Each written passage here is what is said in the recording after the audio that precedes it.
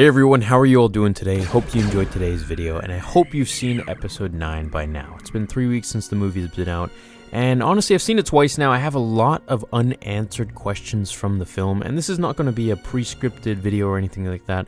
I'm just kind of going to talk to you guys like a podcast, and let's just have some fun with it. Okay, so my first unanswered question, and mind you, this won't be all of the unanswered ones, but these are at least mine and the most prevalent ones in my mind. The first one is, how is Palpatine alive? Okay, well, in my theory, I'm thinking that hopefully they'll come up with the answer to this.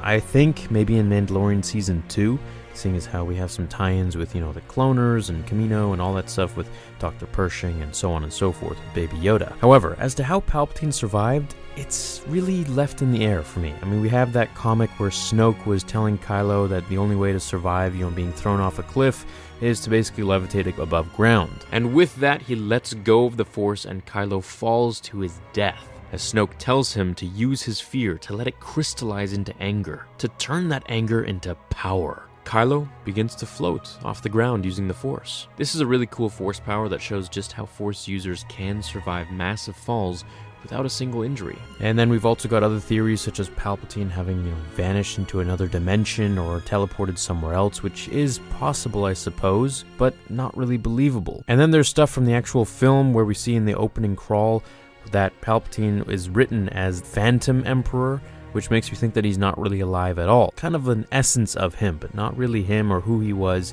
in the previous films. And then in the film, as we see ourselves, Palpatine says that he has died before, and that all the Sith live in him now. So I'm thinking, how did he get brought back to life? He's obviously died before, as he says, and he's all gnarled up, so that is his body, at least. So he must have been resurrected by maybe the Sith cultists or something like that. Maybe we'll find out, hopefully, going forwards. So, my second unanswered question is, how did he clone Snoke?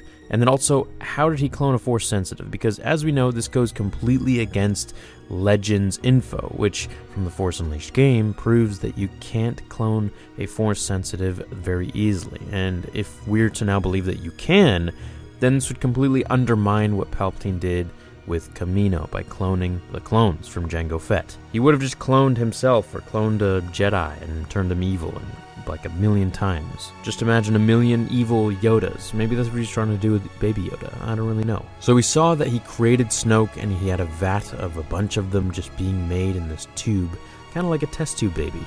How did he control him with the Force, or did he give him Force powers, or was Snoke Force sensitive all along? My theory here is that he was controlling Snoke through the Force in some sort of way, maybe, through a object such as the ring, and this now leads us onto the third unanswered question, which is, where did Snoke get that ring from? We know he got it from Vader's castle, from underneath the castle, but why does it have the inscriptions of the Dwarti? Now, the Dwarti were the golden statues from Palpatine's office in Revenge of the Sith, which in the Darth Plagueis novel were given to him, or actually taken from Darth Plagueis himself. So what's with all the little tie-ins here? Are we going to at least know what they're all about, or is it all just kind of out the window at this point? The next, who did Palpatine get jiggy with? Okay, so he had a son. Obviously that means he had to have someone, a girlfriend or a wife or something.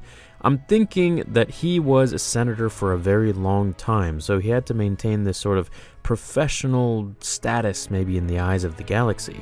So maybe he had a family that we didn't know about. Maybe he had a significant other that no one knew about. But if we're going to go with the timeline of The Rise of Skywalker, his son looked like he was maybe 30-something years old, 30 or 35 years old. So he would have had to have him 35 years before The Rise of Skywalker, which would put him right around the time of Return of the Jedi, which means Palpatine was probably like 80 or 90 years old by the time he had a son. So that means, he was just kind of old at that point. I want to know more about this son. Did he have Force powers?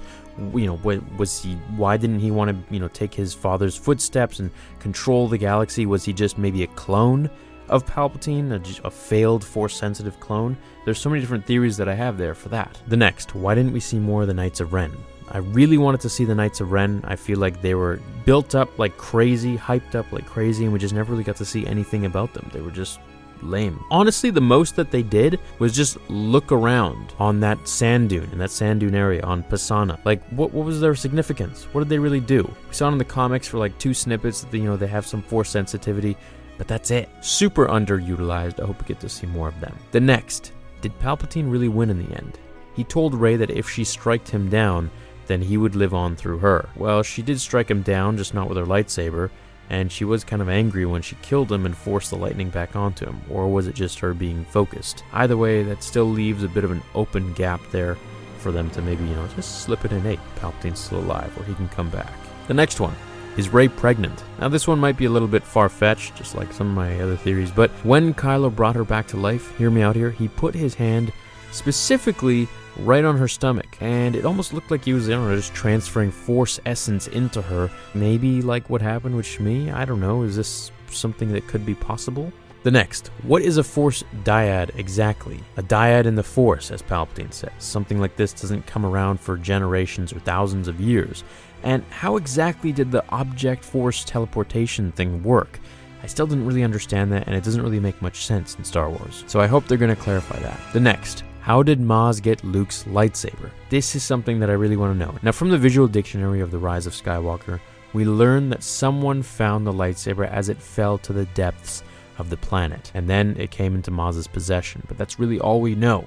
So I want to know who exactly found it, how did she get it, and did she know who it belonged to right when she got it? The next one, how strong is Finn in the Force? Well, J.J. Abrams revealed and confirmed that Finn is indeed Force sensitive, if you couldn't already tell in the film. I mean, it was hinted at like 10 times. Who are his parents, as he doesn't even know, and I always thought, the concept of a rogue stormtrooper was very interesting and something they could have extrapolated on a lot better, I feel like. Or maybe they will, hopefully, someday. But also the scene with him in The Force Awakens at the beginning where he just kind of comes to and snaps out of it and everything's all hazy and dizzy, like he doesn't know where he is, or he just kind of had amnesia at that moment. It just rubs me the wrong way in the sense that he must have been either brainwashed or something, or had some sort of important lineage or of some sorts before he was taken as a child. The next one.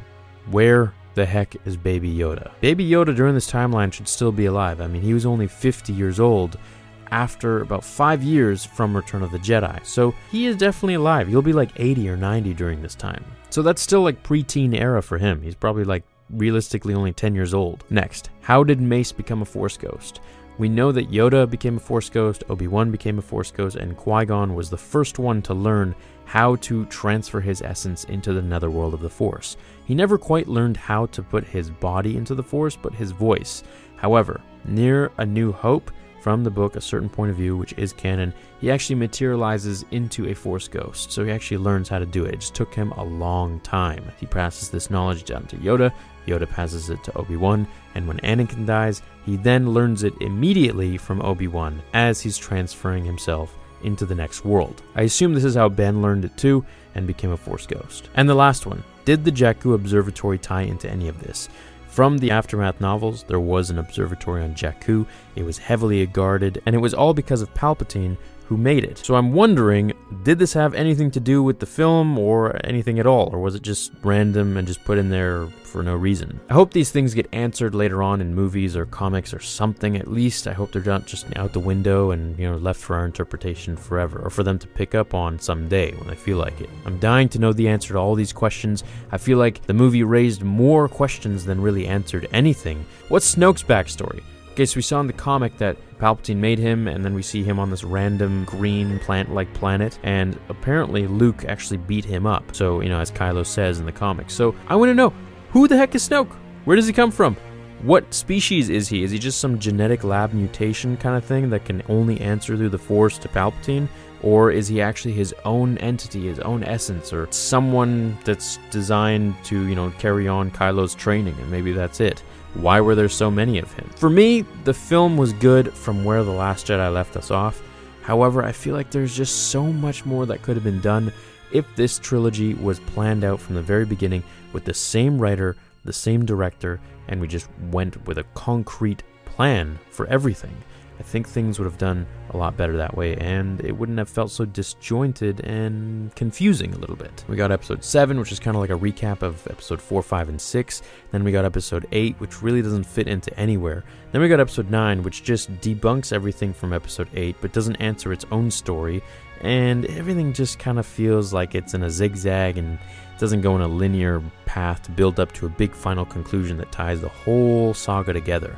It just kind of feels like its own thing. Each movie literally just feels like its own thing, with sort of some glimmers there that connect to each other here and there. But as a whole, it does not feel nearly as close and congruent and fluid as the prequels leading into the originals. Let me know any unanswered questions you guys have below in the comments from The Rise of Skywalker, and I'll respond to them, and hopefully others will too.